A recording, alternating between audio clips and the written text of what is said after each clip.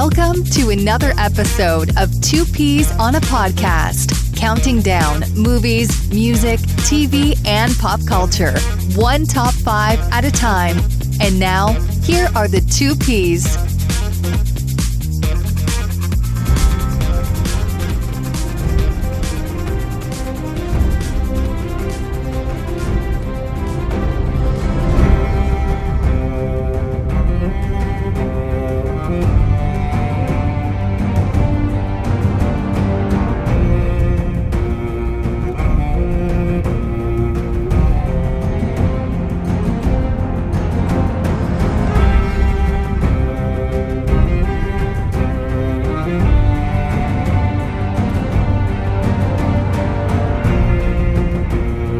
Good evening, ladies and gentlemen. Welcome back to another episode of Two Peas on a Podcast. Thank you so much for joining us again this week.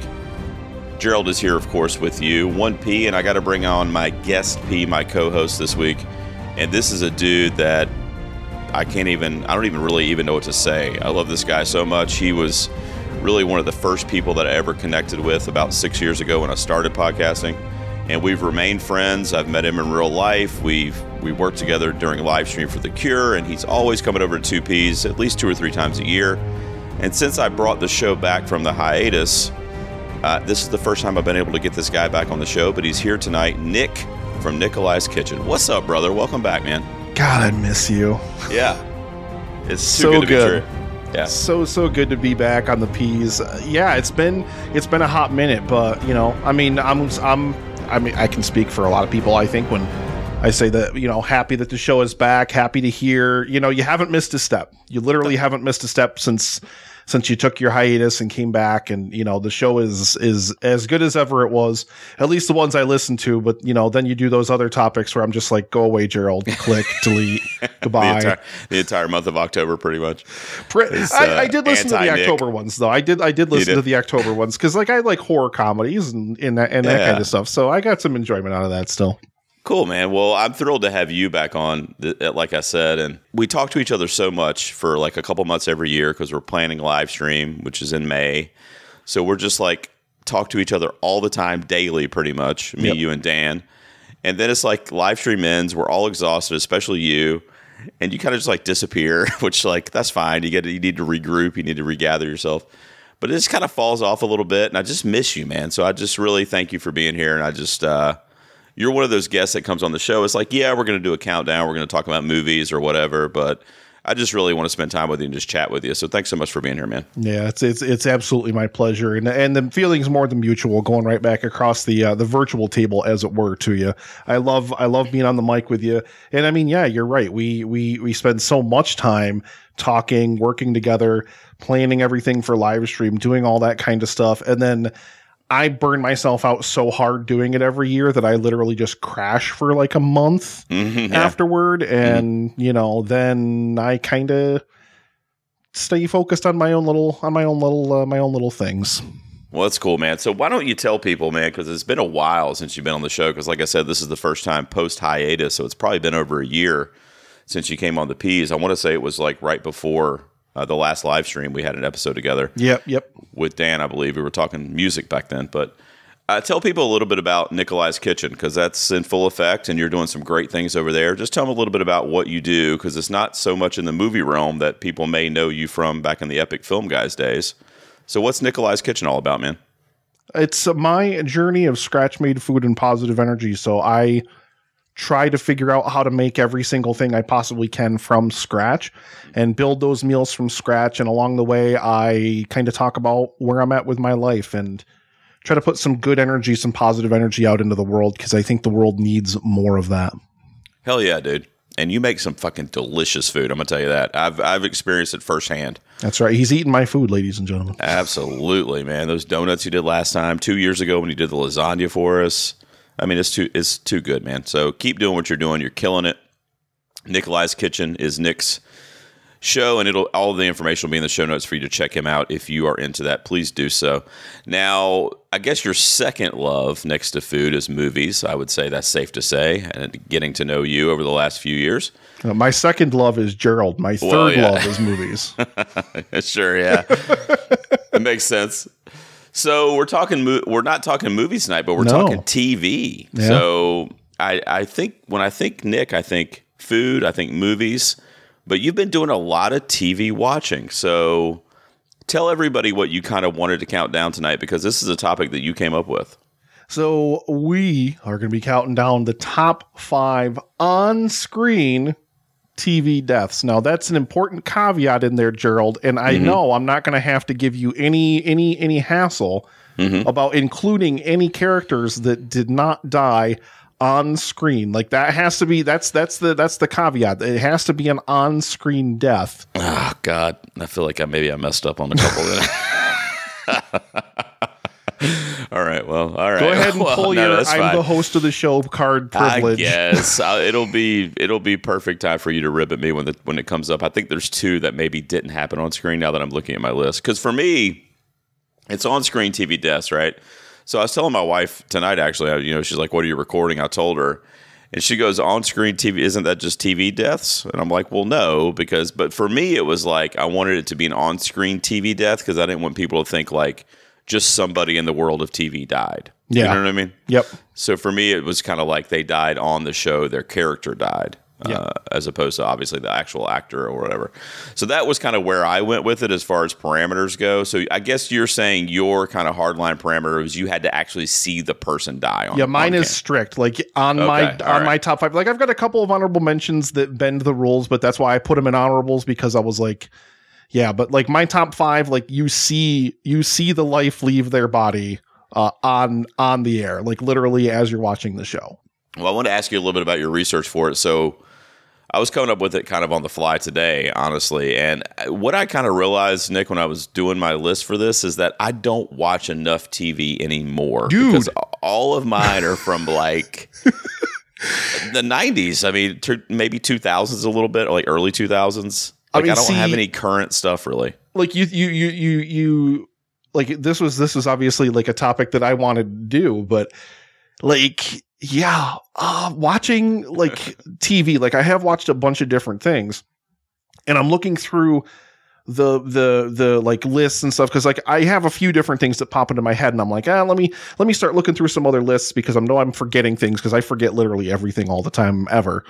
And I pull up lists of like memorable TV show deaths and like all these different kind of all the Google things that you pull up when you research a thing like this. Sure. Yeah. And yeah, it's pretty wild the amount of things that I haven't seen that make those lists. So wow. Yeah.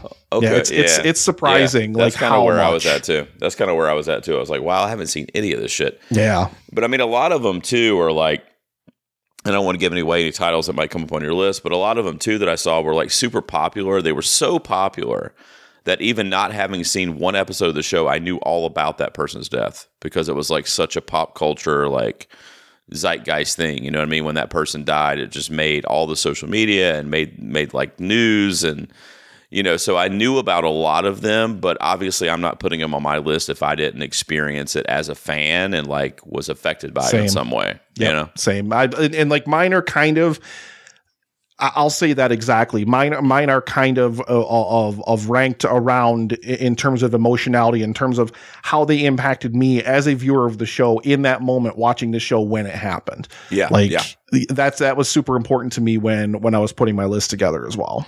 How many tears did you shed over these? These you get pretty attached to these characters, right? A few of them a lot. Yeah. Like a few of them a lot. And then there's others, and I'll talk about them when we get there, but there's others that are just so shocking. Like it's that kind of like you scrape your jaw up off the floor, like watching the TV show. Like you almost got to pause it because like you can't believe what just happened kind of thing. Right, sure, yeah.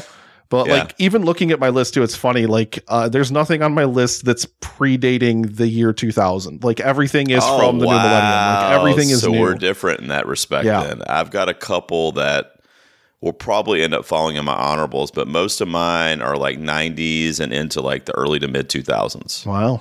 Yeah. I mean, I've got a few shows that I'm on right now that I've been watching recently, but there's not like there's a lot of deaths on them. You know what I mean? So I don't know if I'm just like dick jokes and like comedies. So not a lot of deaths happening on those shows. Yes, you do. All right, well, here we go. So we're going to do our on-screen TV deaths that I'm probably going to fuck up the brief somehow, but I'll try to keep up with you. So Nick from Nikolai's Kitchen is here, dear friend of mine and a dear friend of the show, and we're going to count down these top 5 on-screen TV deaths. Nick, what do you got at number 5, man, to get us started? And just a caveat to this, because I don't want to hear any complaints on social media after the fact.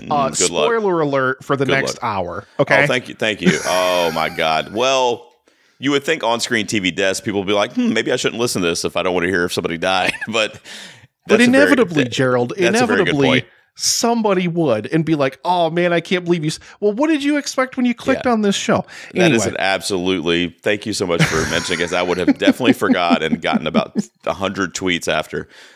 Spoiler alert. For any shows that get mentioned tonight, we will be spoiling at least one character that apparently dies on the show. Yeah. So if you haven't seen the show and you plan to watch it, then skip through that. Thank you, Nick. Thank you. I would have forgotten that. Yeah, so my number 5 comes in, I want to say it was season 4 of Netflix show Orange is the New Black. Gerald, you ever watch it? I watched the first season. I didn't watch past that. Yeah, so there's tough parts to get through, especially Piper, who is a terrible lead character and has literally nothing to do for most of the entire runtime of the show. But I'm talking about there's a certain point in time when, like, and it's touching on like real life issues of like prisoners being treated poorly by guards and all these kinds of things, and like getting substandard food and everything. And you get to the end of this season and the inmates have completely had it, you know, so they decide they're going to protest and they're going to stand on these tables, like as kind of this super protest about like this inhuman treatment from these guards and stuff. And one of the characters, her name was Poussey, and she gets like wrestled to the ground in like the midst of this whole thing. And like, I mean, you talk about like thinking about like George Floyd and like all that kind of stuff. So it was very poignant, like in that kind of time frame. But like a guard kneels on her neck and ends up suffocating her and killing her. Oh, wow. And like, I mean, and you know, it's an actress of color, like a character of color, and you know, a white guard and everything like that. So you add the racial element into it as well. And this was pre the George Floyd stuff. I'm pretty sure because the season 4 of Orange is the New Black would have been quite a few years before. Okay. I'd have to look up the exact year. I don't remember the exact year. I'm sorry, but yeah, it was definitely before that. But like, you think about like real life imitating art or art imitating real life, and like, you know, that kind of dichotomy. But yeah, like, and then what ends up happening is like this whole prison riot occurs like out of this. And like, she was by far, at least to me, like, and I think a lot of people as well, like absolutely like one of the fan favorite characters. Like, she was such a like bright light on the show. Like, she was always so much fun. Like, she was kind of one of the only reasons you still watch the show at that point if you watched it, because like I said, like Piper, the main character, like had nothing to do for several seasons. You just didn't care about her anymore. Right. So like, yeah. And like, it's like terrible to see these prisoners treated this way, broken down, like their basic humanity, like their basic human needs and rights just not being met, you know, by this corporation that runs this prison or whatever. And then it all culminates in just this tragic death. And like, she's on the ground, like gasping, like, I can't breathe. And like the guard just like won't move. And yeah, I mean, it like, especially in the times that we live in, like even more poignant, like on top of that. So yeah, that's my number 5. I can't talk either. Yeah, number 5. I just did yoga, so I'm like sucking wind here still. All right. Well, you nailed it, man. I mean, it sounds like it was definitely one of those art imitating life and life imitating art things, like you said there. I mean, that's why it was kind of crazy when the whole George Floyd thing happened. Yeah, I saw the like Poussey's death in Orange is the New Black, like making the rounds on social media, be like, what? Yeah, well, I mean, what people, you know, I mean, probably do realize now at this point, but you know, in the latter, you know, pre all that stuff, I mean, this shit happens all the time, man. Oh, all the time. Yeah, I mean, all the time. You know, I mean, there was a reason why it was written into that show, is because it's probably a regular occurrence. You know, so as unfortunate as that is, but that's your number 5. You know, I never made it past the first season, but I did really like it, and it's one of those shows that, like, yeah, I'm going to pick up sometime, and then next thing I know, I'm going to be dead, and I never watched the rest of it. So, yeah, and it's one of those shows that it's like, it's got as many bad parts about it as it does good parts about it. And yeah, you've really got to commit to wanting to watch the show all the way through, because there's a bunch of episodes and there's a bunch of character arcs and stuff where you're wholesale just like, nah, I can't anymore. This is killing me. Right. Well, I'm going to get us started, or get my list started at number 5 with a television series I'll just tell you, Game of Thrones. There's a lot of deaths on Game of Thrones. You watch the show, or did you? Never. Okay. So there's a lot of murder, a lot of deaths on the show. But what this show did, at least on a wide kind of like popular scale, is it killed off main characters. And when it did it in season 1 with Ned Stark, that's my number 5, played by Sean Bean on the series, you're not expecting that, because like I said, that was not something that was a shtick for, program television. Because hang on. He's played by Sean Bean. Everyone expects Sean Bean to die. I know, that's true. The poor guy. Well, aside from that, making those choices on his resume, but this character of Ned Stark was the patriarch. He was literally every episode leading up to, I think it was episode 8 or 9 of the 10 in that season that he was actually killed. He is like the focal point. Like, we're following him. We're following his story, his family, his daughters, Arya and Sansa. And, ultimately what happens, I know you haven't seen it, but just what happens is, like, he basically figures out that the king's heirs are not, they're illegitimate children because of the incestuous relationship that his wife had with her brother. Hot. That's a Game of Thrones for you. So he kind of discovers this, and he knows the secret. So to make a long story short, they have him executed in the square of the town. They with a guillotine, they cut his head off. Even up until the moment the guillotine came down and cut his head off, I didn't think he was going to die. Like, that's how R.R. Martin, when he wrote it, yes, but like when they filmed the show, that's how like connected we were to Ned Stark, that like literally he's almost like telling us the story. Do you know what I'm saying? Yeah, so it's like he's a tour guide. So it's like, if he's gone, we're lost. We don't know where to go. So I just didn't expect it. And I'm not joking. It literally took his head rolling off of the damn platform for me to be like, I think he's dead. You know what I mean?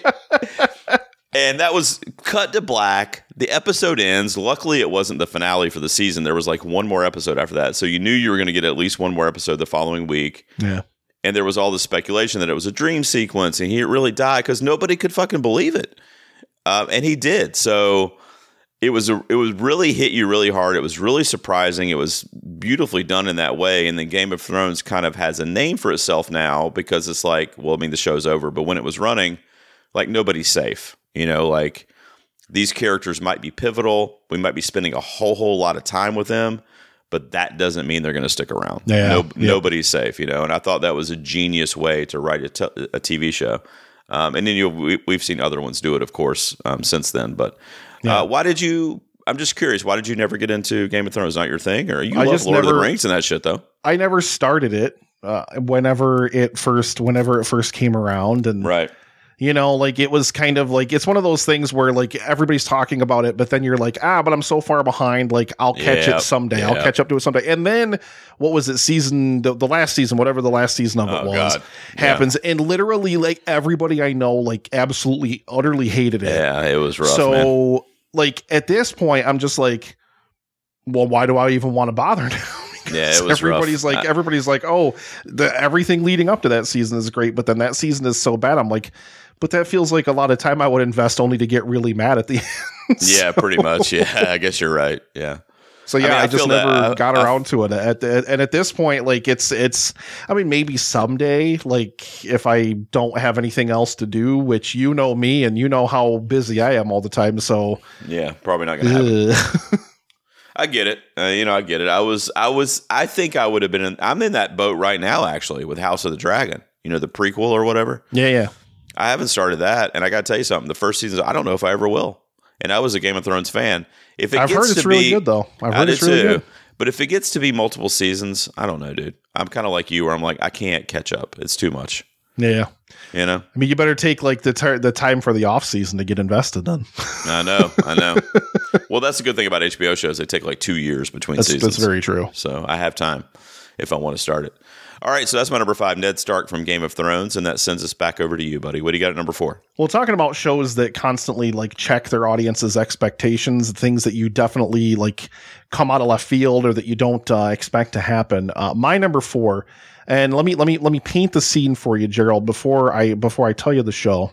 I gotta just tell you the show because it's important to the journey, but it's Lost. Okay, it's Lost. Yeah, one of my absolute favorite shows of all time. I heard I don't do this, right? I don't do. I'm hanging up the call. I mean, I'm sorry, I don't. But go ahead, set it up for me. Tell me why it was season impactful. 5. Now, the one thing, like at the end of season 4, there is a shot in like the future or whatever where you see that Locke is dead off of the island, and this is the character who like literally had like slavishly devoted himself to the island and would never leave it. So it's like that constant like thing of how did he get off the island? Why would he leave the island? Et cetera, et cetera, et cetera. And then he ends up leaving the island, and long and short of it is he is trying to get the people that left the island to come back to it. Okay. And he tries to get every single one of them, and he fails. He finds out that the only woman he really ever loved was died. And like he finds out that he's just been like he just feels worthless, like his whole life has absolutely meant nothing, so he is going to attempt to kill himself.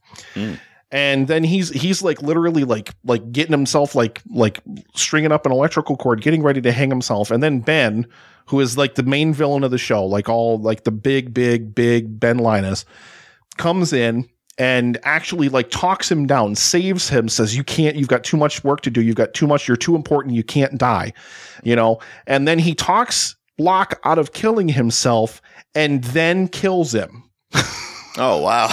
it's like the most, and like Ben Linus was that character that you like just vehemently hated anyway, no matter what. And then for him to like Locke is broken so completely at this point, for Ben to talk him, like give him a little spark of hope, a little bit of life, and talk him out of killing himself and be like, no, you've still got purpose. You've still got so much to do. And then strangles him. Wow. Literally chokes the life out of him. I loved Lost anyway. It was like, and Ben and Locke were always two of my favorite characters, but that death scene, there's a lot of deaths in Lost that I could have chosen here too, but my God, it absolutely guts you. Like for that character to be so broken, for you to give him that little bit of hope, that one little thread that he needs to keep going, and then kill him, is some of the most vile, reprehensible shit ever. Wow. And that's why Ben Linus is like such an evil bastard. So Locke is the death. Who played Locke? What was the actor? Terry O'Quinn. Okay, I'm trying to think if I... Did you ever see Lost like at all? He was the bald dude. I mean, no. I mean, yeah. I mean, I've done images and clips and stuff, but yeah. I've heard you talk about this with Ashley before and stuff. I don't know. It's like you were saying with the Game of Thrones. It missed me. It was gone. It was too far. I was too far gone from it. And my wife watched this one. She watched Lost, and anytime a TV topic comes up, she'll bring up character. I'm like, I don't know what you're talking about. I didn't watch Lost, so I feel like I'm the minority for sure, and I just missed the boat with this one. But Locke from Lost is your number 4, yep. So good pick, man. My number 4, Nick. Here you go. Me and you are tight, so you can give it to me, brother. I don't think she dies on camera. I'm sitting here trying to recollect. I think maybe in flashbacks they might show it after the fact, but this one fucked me up, dude, because I love this show so much anyway. And this was just, with the editing and the way this was shot, it was just such a ruse to just blindside anybody that was watching it in real time. But it's Rita Morgan from Dexter, which was Dexter's fiance or wife at the time. I can't remember. I think maybe fiance. They were engaged to be married. Did you ever watch Dexter on Showtime? I know what you're talking about, because wasn't that like the season with John Lithgow or whatever? Yes, yeah, dude. Like that was, I caught it peripherally, like I never like actively watched it or anything. And then again, that's the Game of Thrones thing. Like again, like people talked about how bad Dexter got in like the last couple seasons, and I'm like, well, I don't want to invest time in watching this if it's just going to turn to crap. But yeah, I remember seeing like that peripheral. Like, doesn't she die like in a like she's in a bathtub like full of blood or something like that? Yeah, dude, you do know. That's good. Isn't that crazy? This is what I was that scene. But see, this is what I was talking about though, where it's like you see, people on the Google list that you didn't see the show, but you know about it. You know what I mean? Yeah. And I'm gonna give you the out. I'm gonna give you the cheat, because if they show it in a flashback, then they eventually showed it. Counts. There you go. John Lithgow is kind of it's funny to say villain because kind of Dexter's kind of a villain throughout the entire show, but he's kind of like an anti-hero, really. But John Lithgow, who is creepy AF in this season of Dexter, plays the Trinity Killer, essentially. And he's a serial killer that, is killing people. And Dexter's trying to solve the mystery of who the Trinity Killer is. So then Dexter can do his thing and rid the world of this, hideous person or whatever. He's got to find out who the serial killer is so he can exercise his serial killeriness. Yeah, exactly. So it is a very it's a very weird thing that it puts the viewer in. But like I said, Michael C. Hall as Dexter is in a weird way, likable, like a cousin that you hang out with or whatever. Yeah. But anyway, so he's trying to figure out who the Trinity Killer is. We, as the viewer, know it's John Lithgow. I think they reveal that pretty early on in the season. And he's also a family man on the show. So Dexter's close to him, but Dexter has no idea that he's a Trinity Killer. So they have that kind of weird, relationship, friendship going on. Yeah, yep. So you get to the finale of the season. We know that Dexter has finally figured out, oh my God, my friend Arthur is the Trinity Killer. I've got to take this dude out. I got to do my thing or whatever. And he does. Okay. So Dexter, to make a long story short, essentially, tracks him down and puts him in the room with the tarp and does his whole thing that he does. Does his Dexter thing. Right. And it's cutting back. So the editing is phenomenal because it's cutting back from what Dexter's doing with the Trinity Killer to Rita and how she's just kind of going about her day and buying groceries, I think, in the scene and whatever. We never for 1 second think that there's anything going on other than what's playing out in real time, which is Dexter killing the Trinity Killer. Yeah. But in a series of flashbacks, what we learn, because Dexter comes home after he's done his thing and Rita's dead in the bathtub, full of blood, like you said. And he's trying to pull her out of the bath like she's gone, And we basically essentially learned that John Lithgow, his character of Arthur, had killed her prior to his encounter with Dexter. Yeah. And we kind of learned that through a series of flashbacks. And the way, you just never, because you think the episode's over. You're like, okay, this was the big bad. The Trinity Killer was the big bad. They got him, this is this. The season's over. That was the big arc for the season. We'll have some kind of weird montage and we'll come back next year and he'll do something stupid or whatever.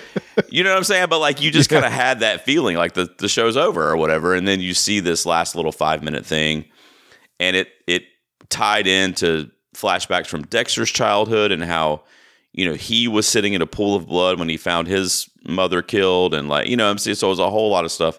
Yeah. But it was shot beautifully and it really, really surprised me. I can usually figure stuff out, but I had no idea that was coming. Yeah. Wow. So that's why Rita Morgan's my number 4, man. I'm sorry I'm naming all these shows you haven't seen, but at least you knew about that one. It's fun. Yeah. That one, like I said, I saw that show peripherally, but it was nothing I had never kind of paid much attention to it because I was like, do I want to get invested in this thing that he's going to go become a lumberjack or something? I don't know. I don't really care. Yeah, I didn't do that. I didn't do the winter one. That's the one after the one everybody was pissed about. So the show ended and everybody was pissed about it. And they brought back that little one-off thing that you're talking about where he goes and lives in a small town in Alaska or something. I haven't seen that either, but I love Dexter, so whatever. Maybe I should only watch that, not the original series, just the revival, the 1-season revival, and just call it a day. Yeah, somebody be like, "Hey, Dick, do you watch Dexter?" Be like, "Yeah, he was fucking thing in Alaska, right?" Doing the logs, taking them to the sawmill and stuff. Yeah, great stuff. I love Dexter. It's good shit. Yeah. All right, man. So that's my number 4, and we're back over to you for your 3, man. What do you got? Oh, man. Now, this is a show that I am reasonably sure that you've seen. All right. Breaking Bad. Oh, yeah, for sure. I haven't seen its its Better Call Saul. I haven't seen that. Okay. So now, this was incredibly hard for me when making this list because let me tell you, Gerald, there are a lot of really, really, really impactful deaths on Breaking Bad. I agree. A lot of them. But my number 3, I kind of thought about it and I was like, which one of these really, really hit me absolutely the hardest? And it is, my name is Asac Schrader and you can go fuck yourself. It's Hank Schrader, dying out in the desert during the shootout. That one's mine too in my honorable mentions. I didn't know if we were going to name the same one or not, because I was also thinking of Gus too, but. I mean, Gus is the more memorable one. That's the one, everybody thinks of with Hector, dinging the bell and doing all the thing and everything. And like, that's the one you think of as like the more iconic Breaking Bad death, I guess. Mm-hmm. But the entire story of Breaking Bad is watching Walter White's descent into villainy, or his ascent into like being this like drug kingpin, like overlord type person, Mm-hmm. And this is the moment when everything has come crashing down, because all he has ever professed the entire series is how much he cares about his family and how much he's done all this stuff that he's done, all the horrible, terrible, and he is a reprehensible shitbag of a character. Mm-hmm. Like Rebecca and I are watching it again now because we just finished Better Call Saul, because that just ended.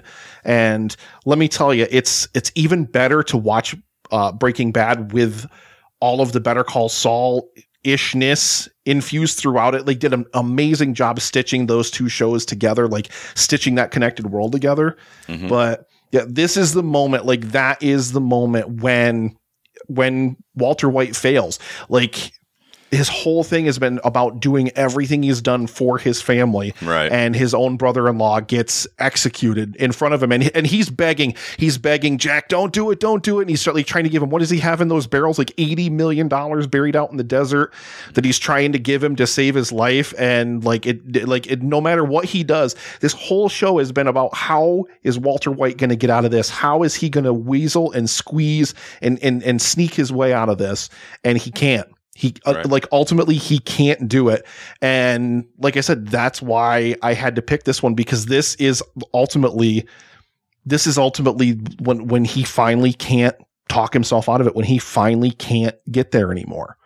Right. And I feel like of a lot of the on-screen deaths on Breaking Bad too, this one had to be, if not definitely one of like the most personal too. Like, oh, easily, because it's family, and it's this guy that is kind of been like, I mean, I won't say like a goofball, but I mean, he's just been like a fun part of the show, like a fun, like supporting, character that he's comic relief in a lot of it. Yeah. It was really that last season where it was like, he kind of started to become a little more serious. And then obviously when we get down to the showdown here, he's like, well, fuck, now I'm into the zone here. But yeah, Hank was always this really kind of like lovable guy that, I don't know, you just kind of felt that kinship between him and Walter. And it was like, this was just so heartbreaking, man, because it's like you said, I mean, there's nothing that he could do. And like ultimately it's like the beginning, and he's already like been paying for it in other ways, of course, leading up to this, but this is really the beginning of where Walter White really has to start paying like the consequences of his actions and like paying for the sins that he has committed. And to me, like that's why I picked it, because overall to the show, it's by far the more impactful death. Because then it triggers the whole sequence where he goes home to Skyler, and then they have that whole exchange where she's like, "Where's Hank? Where's Hank?" Right. Like, oh man, God, yeah, Hank from Breaking Bad. That's my number 3. Yeah, dude, that's a good one, man. It's in my honorable mentions. I also chose Hank from that show. Yeah. Like I said, it was a coin flip between that one and Gus, because the Gus one was just so memorable and so like grandiose, But but the Hank one is so personal, and it just kind of it was like everything just imploded in a matter of seconds, It would have been building up in that show. So that's your number 3. My number 3 is from a comedy. Here we go. Also one I think I cheated on. I don't think she dies on camera because it was a sitcom, but it's Susan Ross from Seinfeld. What do you think? No idea. You don't watch Seinfeld? I got no frame of reference for this. Bro, this is absolutely... Seinfeld actually might be my favorite show of all time, any genre. I watch this constantly on a fucking loop.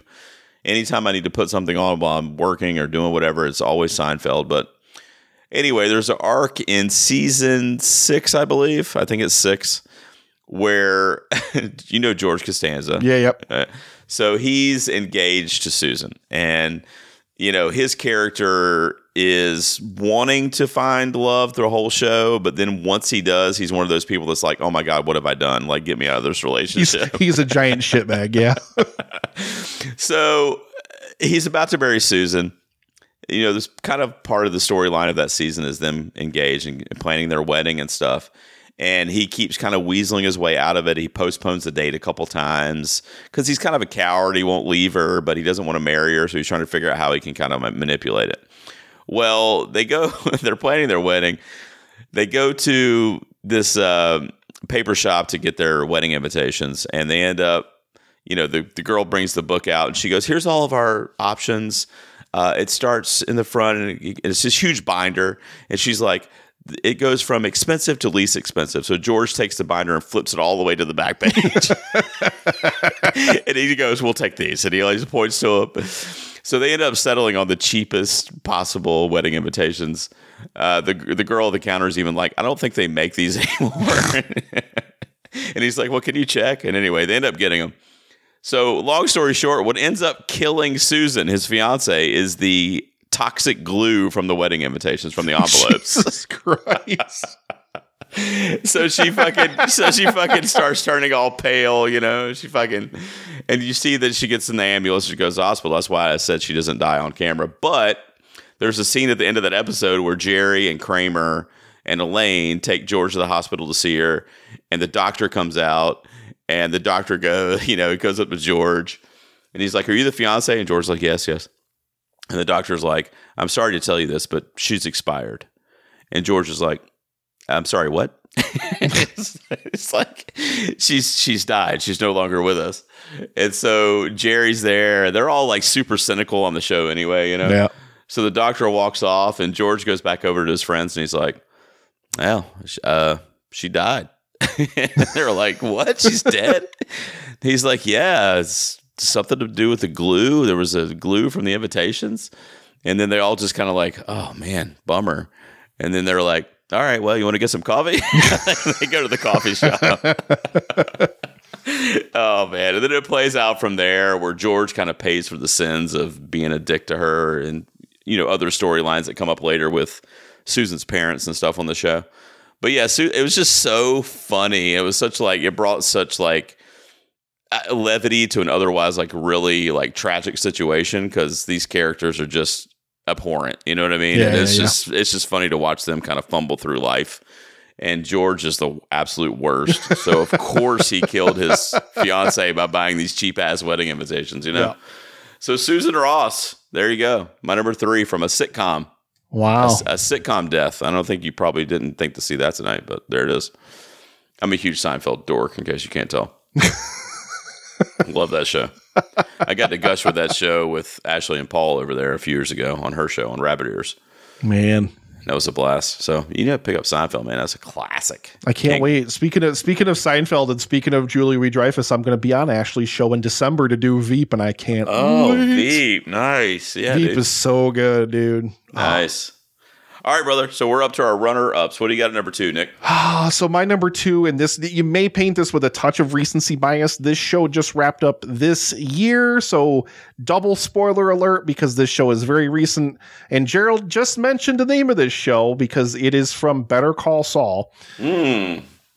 So essentially, and I don't care, Gerald, you invited me on the show. It's your own fault. I'm fine. You have to watch. I'll forget by the time I watch it. You really have to watch the show. I'll be like, oh yeah, Nick told me that guy died. Oh shit. I promise you have to watch the show because the way that it enhances everything about Breaking Bad is incredible. Is absolutely incredible. But Better Call Saul, of course, tracks, like Jimmy McGill is his name, tracks his descent into becoming, the slippery criminal lawyer Saul Goodman that we see in Breaking Bad, and kind of like the main villain that he's set against like the entire time. And it's that same way that Breaking Bad is. Like, your bad guys are the protagonists of the show and the good guys are the antagonists. So even though, like Jimmy / Saul is doing like these shitty things, you still root for him because he's your protagonist. And of course it's Bob Odenkirk and he's incredible.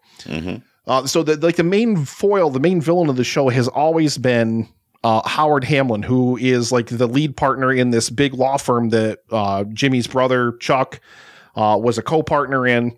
And Howard is just like the cleanest press, like super clean pinstripe suits, perfect hair, perfect smile, perfect everything. Like, he's like the most handsome man in the world. So like naturally, like as a viewer, you're like, well, I hate this piece of shit. And on Better Call Saul, they always kind of kept the because you also have like the emerging drug cartel stuff with Gus and Mike and like all that kind of different stuff. And those two plot threads, like the legal drama part and that part, they intertwine periodically, but not too much. Like they kind of are doing their own thing a lot of the time until in like the mid-season finale, I think it is, of season 6.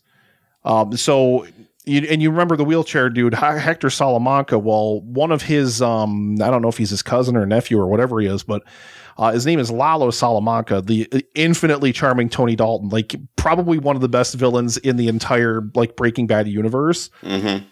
And, he through different machinations, he's had Saul as his lawyer before.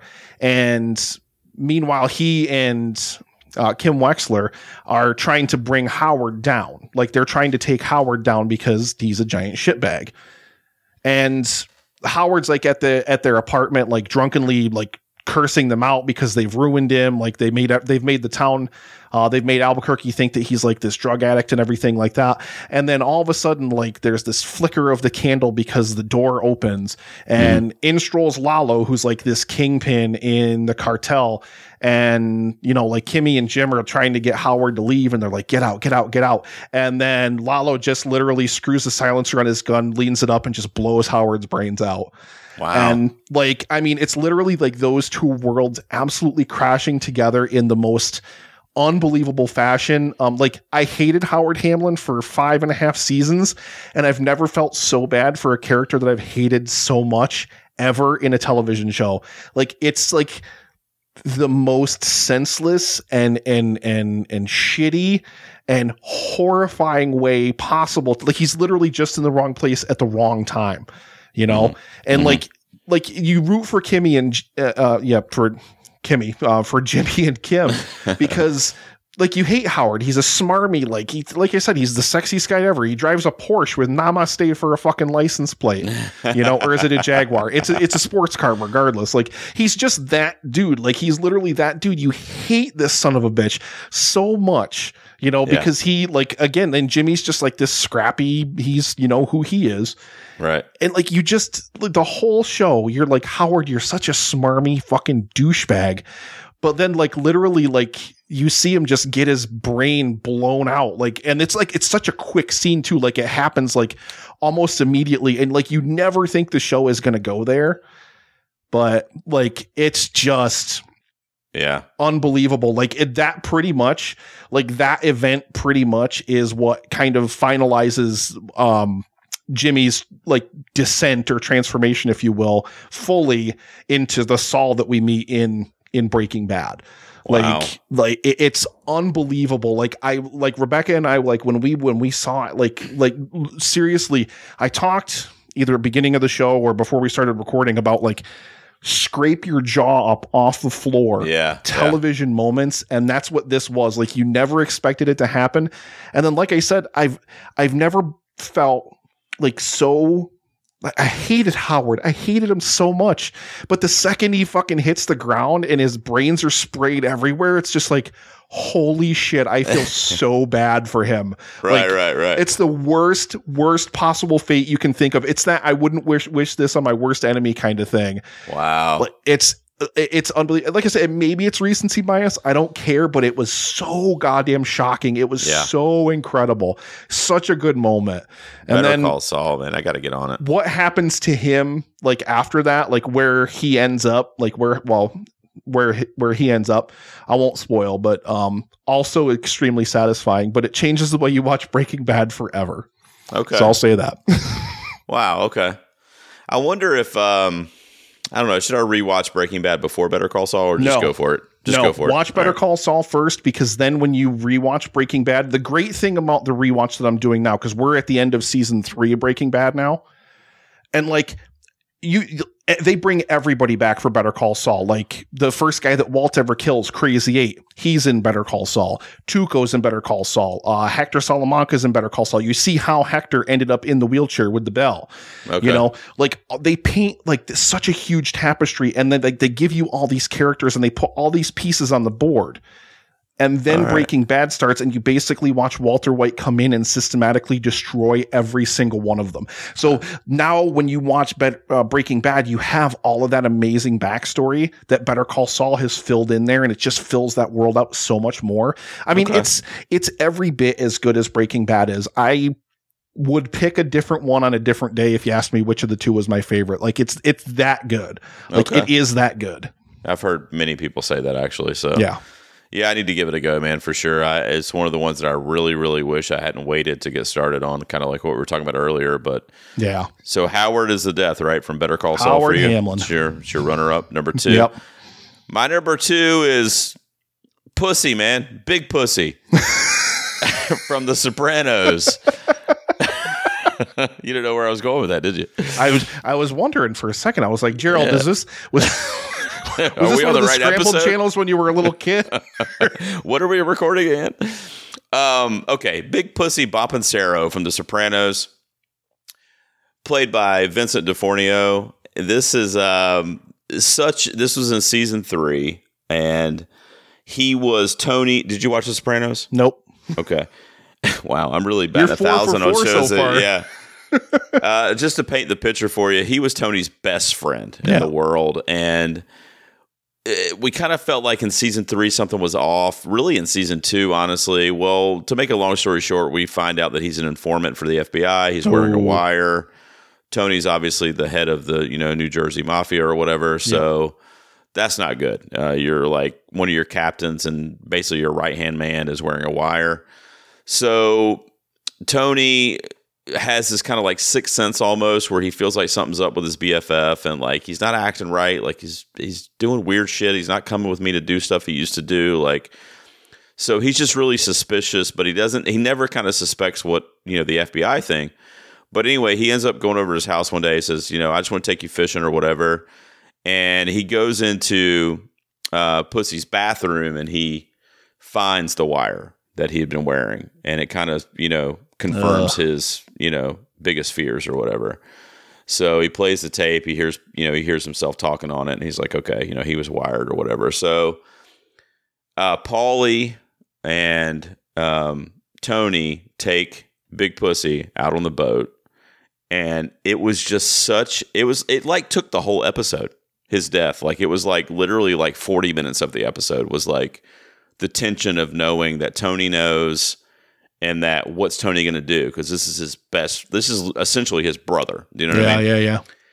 So they're on the boat with him. And Paulie's a really old school guy. So Paulie knows, and in your mind that Paulie just wants to fucking slit his throat. Like, Paulie's a very, very old school guy, regardless. Like, he would kill his own mother if he knew that, like, she went against the family. You know what I'm saying?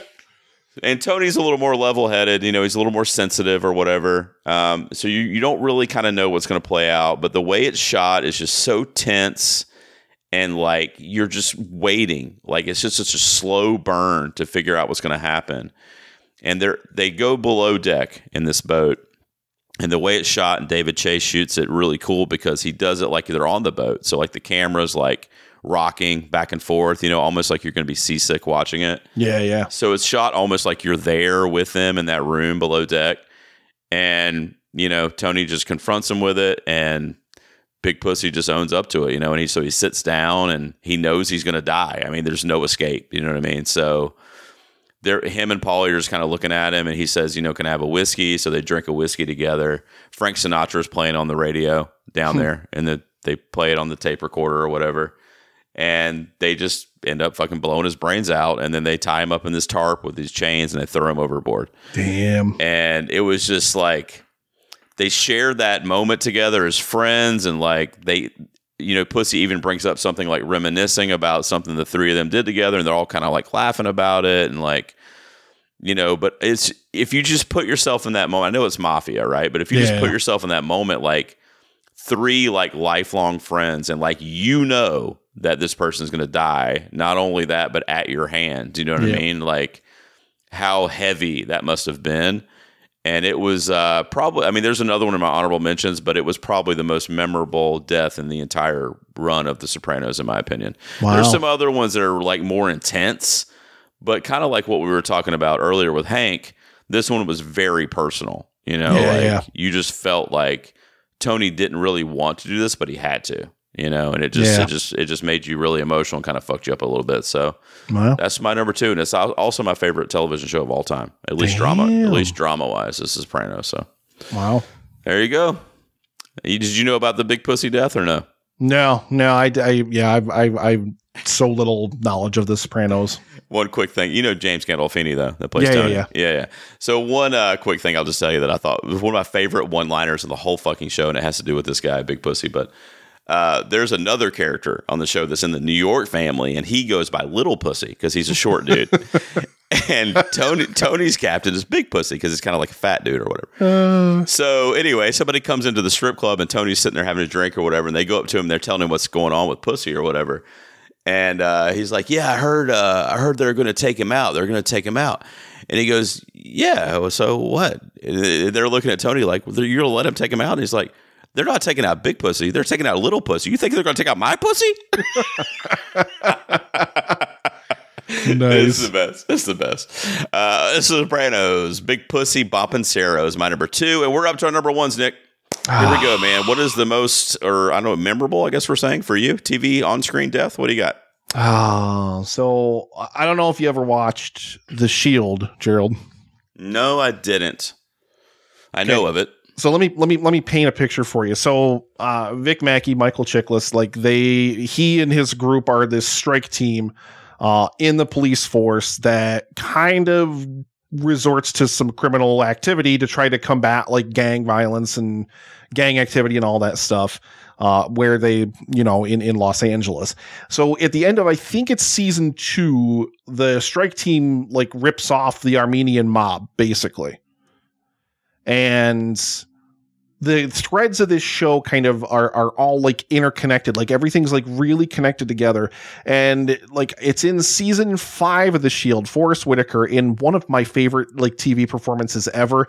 Crime that he wasn't nominated for this whenever the Emmys came up. But he plays this internal affairs agent who is like, he is determined to get Vic Mackey off the streets and to bust him for all the crimes that he's committed. He knows he's committed them. He just needs to get proof. He just needs to find it out. Right.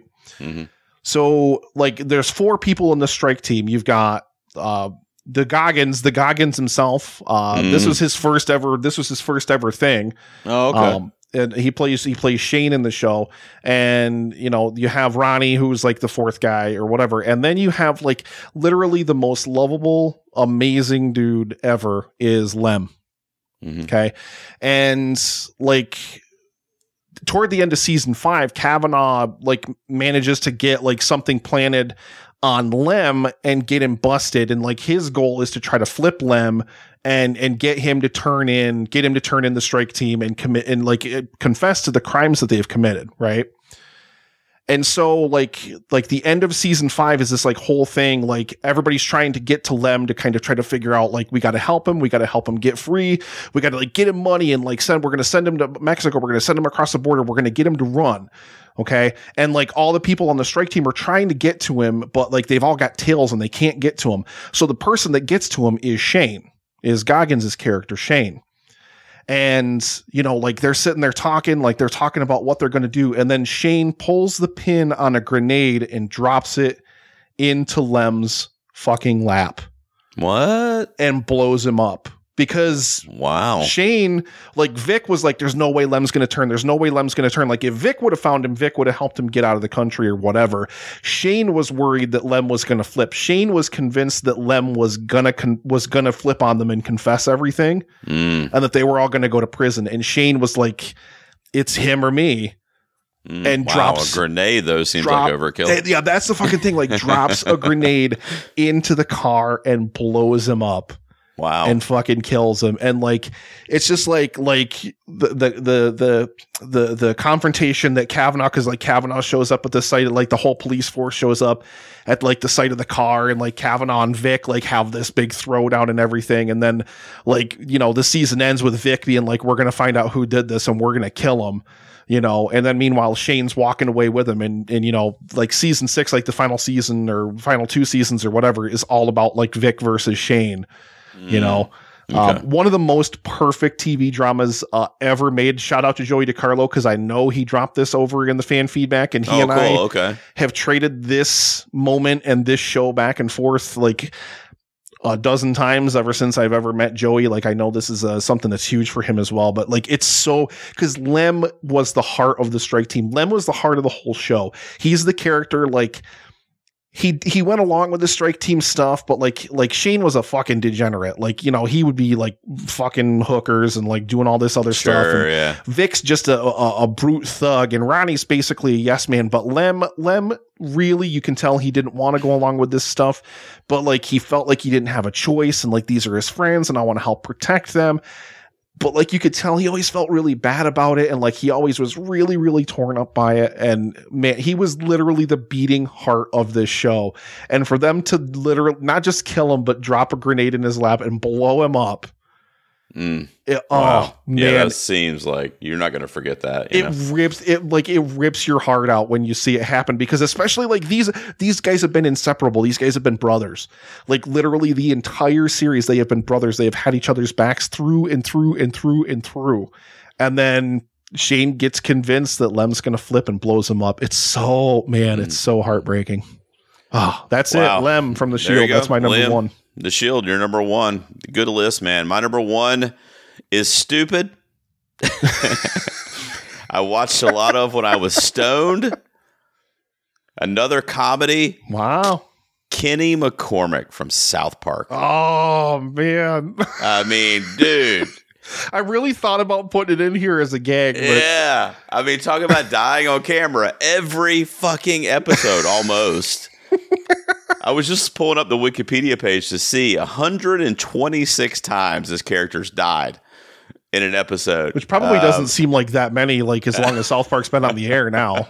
That's true, actually. Because didn't they stop killing them off for a while? Do they even do that anymore? I haven't watched South Park in a while. I don't know if they do that anymore. Yeah, they stopped doing it. Yeah, they stopped doing it like season 6 or 7. Like he didn't die in every episode after the first 6 seasons, but... That was like the whole clutch of the show, right? It was like, you gotta find out how they're going to kill Kenny today. Yeah. I mean, the end of every episode, oh my God, they killed Kenny, you bastards. And it was like, you know, every week you're just like laughing as you're stoned on your couch, you know, like he died again, you know, fucking pass the bong. And sometimes it would be gruesome, you know, he'd get decapitated, like fucking rats on his skull and shit. Sometimes, you know, it was just the best. There's actually an episode called Kenny Dies where he develops muscular dystrophy. So yeah, there's it's just memorable, man, for me at that point in my life. I mean, Trey Parker and Matt Stone just created something that just hit me at the right time. You know what I mean? Where I was, like I said, I was smoking weed. I was in college. Like early South Park was great for that, man. Yeah, like that so was good, such dude. a great escape. It literally, it was that TV show, especially when it came out. It didn't give a fuck. Like it went after everyone and everything. Exactly. Yeah. So I had to put it on here, man. I mean, I just had such fond memories of the show, and you know, it was one of my favorites for easily like a 5-year period when I was in college. And Kenny dying every episode just cracks me up to this day. And it just shows that like kind of childlike, you know, shtick that cartoons will have anyway, where like they're not human, you know, Wile E. Coyote falling off, you know, 1,000-foot cliff and living, you know, shit like that. So it kind of played on that a little bit too, but yeah, just so memorable, so funny, and I have such great nostalgia for the show. So South Park's Kenny is my number one. There we go, Mr. Nick Haskins. I'll tell you what, man. Let's take a quick break, and when we come back, we're going to give our honorable mentions. I'm going to force you to give 5 or less. I'm going to give 7. And I also have 5. You can give 7 if you want to. You're a special person. And then we'll shout out the fans over online and see what they had to say. Everybody sit tight. We're coming right back. Yeah, baby. Hello, listeners. Did you know that there's a lot more content where this episode came from? As you may know, we are an independent podcast and we rely on donations in order to keep going. Over on our Patreon site, you will find several ways to stretch your dollar. I am currently producing 6 exclusive series that you can only get there. They include popular ones such as My First Time and 100 G-Tunes. You'll also get regular main top 5 episodes just like this one, super early, often weeks in advance. For as little as $1, you can help the show continue. Just visit us over at patreon.com/2peasonapod, or you can check the show notes for this very episode. Now let's get back to the countdown. Welcome back, guys. As I said pre-break, my buddy Nick from Nikolai's Kitchen and Livestream for the Cure is in the house. Yep. Back on 2Ps, and we just gave you our top 5 TV on-screen deaths. Nick, remind them what your 5 were. Just run through them 5 to 1 again real quick, buddy. I had Poussey from Orange is the New Black at number 5. I had Locke from Lost at number 4. Hank in Breaking Bad, number 3. Howard Hamlin in Better Call Saul, number 2. And number 1, Curtis Lemansky from The Shield. Nice, brother. I can't believe, well, I guess I can believe no crossover. I mean, there's like a million TV deaths, so I guess that's not too surprising. Plus, you haven't seen any of my shows. We both talked about, how few of the TV shows, like in our research, that each of us had seen. So it makes sense that we wouldn't have it. Yeah, for sure. My number 5 was Ned Stark from Game of Thrones. My number 4 was Rita Morgan from Dexter. My number 3 was Susan Ross from Seinfeld. My number 2 was Big Pussy from The Sopranos. And my number 1 was Kenny from South Park. There you go. Let's give some honorable mentions, man. What did you have over there that didn't quite crack your top 5? Well,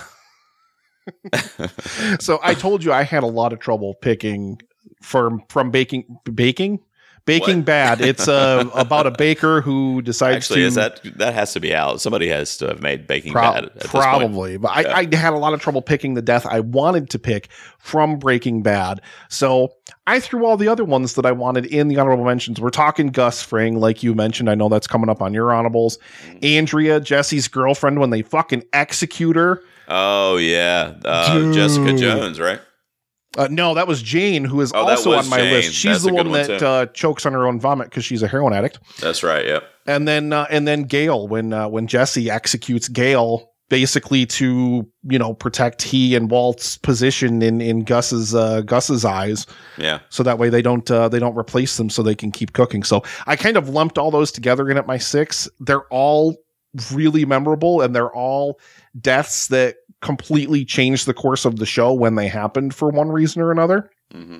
Mm-hmm. So, I also had, and I didn't put this on the list, number 1, because it didn't fit, but number 2, I can't remember if she dies on screen or not, but Gerald, you ever watch 24 back in the day? No, my folks did. I never got into it.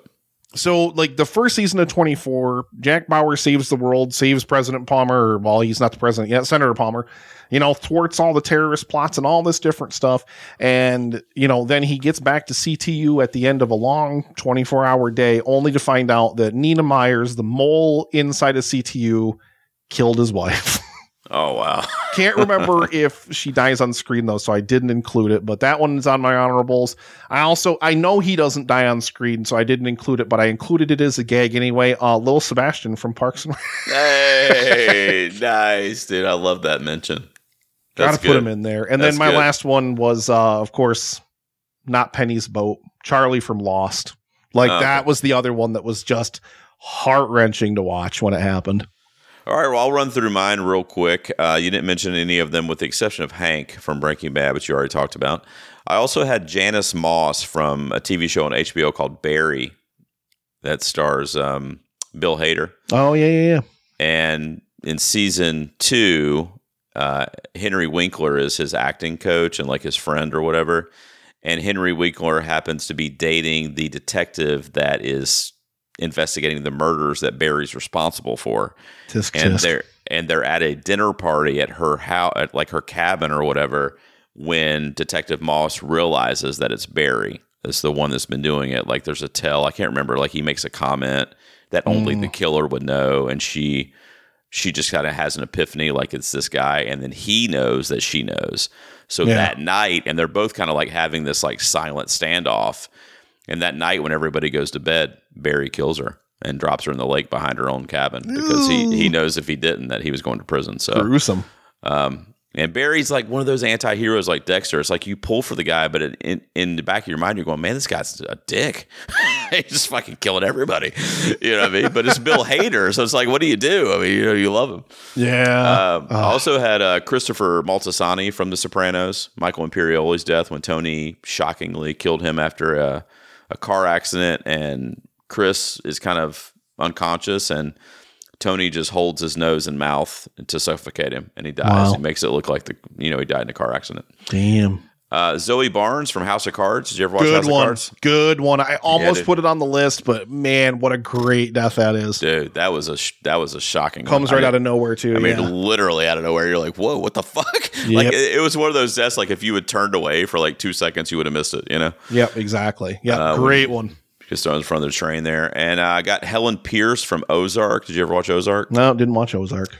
So Helen Pierce is kind of the right-hand man to the Colombian drug lord that the birds are working for, and they go over there and they get off the plane, and Helen Pierce is kind of escorting them up to the big like mob boss or whatever, and one of his minions, like they're all just like happily walking up to say hello to him, and one of the drug lords like minions pulls out his gun and just point blank range blows her head off.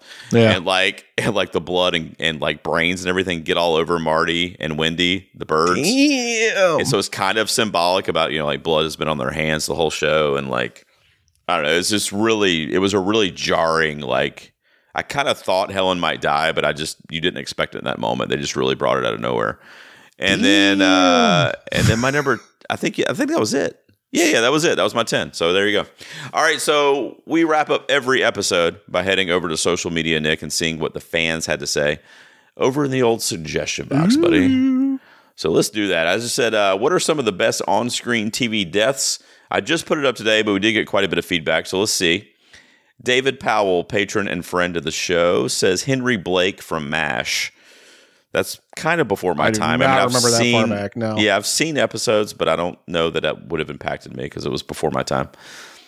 Jared Taylor, patron and friend of the show. You know that guy. Love that guy. In human form. Love you, man. Yeah, dude. He says Henry Blake also from MASH. He also says Kenny from South Park. Yes. Yes.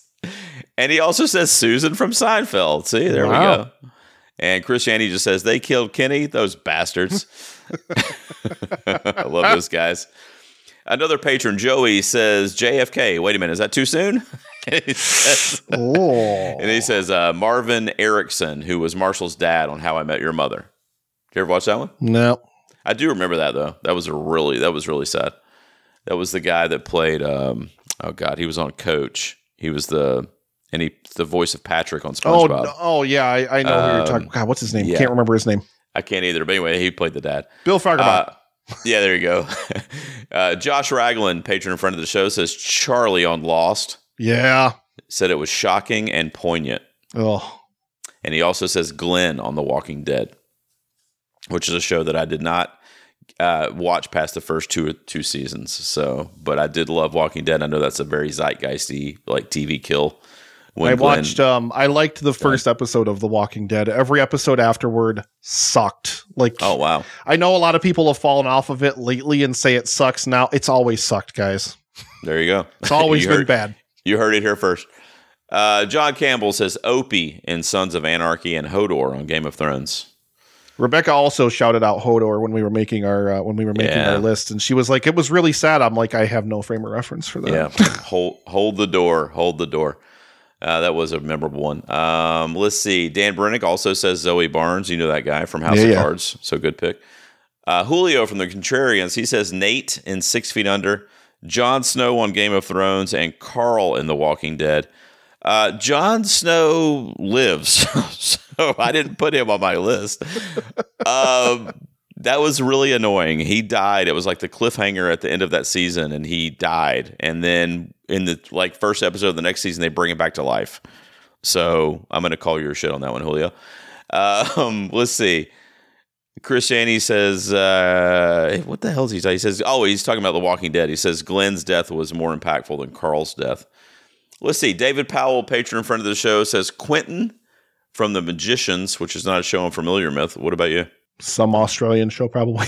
Yeah, right. Joyce Summers and Buffy. That was a good one. That's her mom. I think that's her mom. If that's what I'm thinking of. Never saw Buffy. Hank Strader or Gus in Breaking Bad.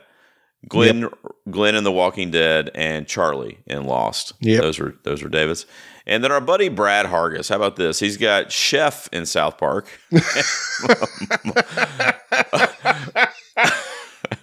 Maud Flanders on The Simpsons. Almost put Maud on my honorable mentions just because it was, yeah. Yeah, and then he says all the times that Morty died on Rick and Morty. Oh, my God. Joey DeCarlos, of course, said Lim on The Shield. Yeah, I don't think he knew you were going to be in the episode, so that's cool. Dan Roski, top tier patron of the show, says Tara from Sons of Anarchy, Phil Leotardo from The Sopranos, which was a very memorable one. And she's also got Janice Moss from Barry, Snoop on The Wire, and Vinny in Welcome Back, Kotter. And then he says, I wish. he's not a very big John Travolta fan. Anytime we bring up deaths on the show, he's always trying to insert John Travolta's death. And I'm like, he's still alive, bro. Oh, God. All right, man. So, Nick, that was it, dude. We just did it. We did our top 5 on-screen TV deaths. It was a blast to have you here, man. Thanks so much for joining me for this episode. I forgot what you said. Go back and do your whole list all over again. All of it? All right, so let's start at the top. You ready? Oh, tell them where they can find you, man. Where can they find Nikolai's Kitchen and look you up, buddy?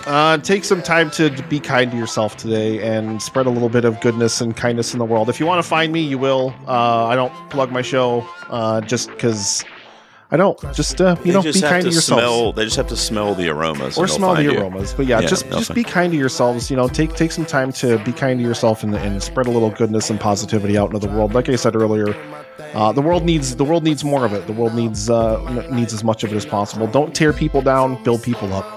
Without a doubt, brother. Give my best to Rebecca, and it's always a blast to talk to you as well, man. Thanks so much for being here. Hell yeah, brother. I love you. I'll come back anytime. Absolutely, man. All right, guys, thanks for tuning in this week. We will see you next week. Until then, everybody take care. I'm on the pursuit of happiness, and I know everything that shine ain't always gonna be gold. I'll be fine once I get it. I'll be good. I'm on the pursuit of happiness, and I know everything that shine ain't always gonna be gold. I'll be fine once I get it. I'll be good. Tell me what you know about dreaming, dreaming,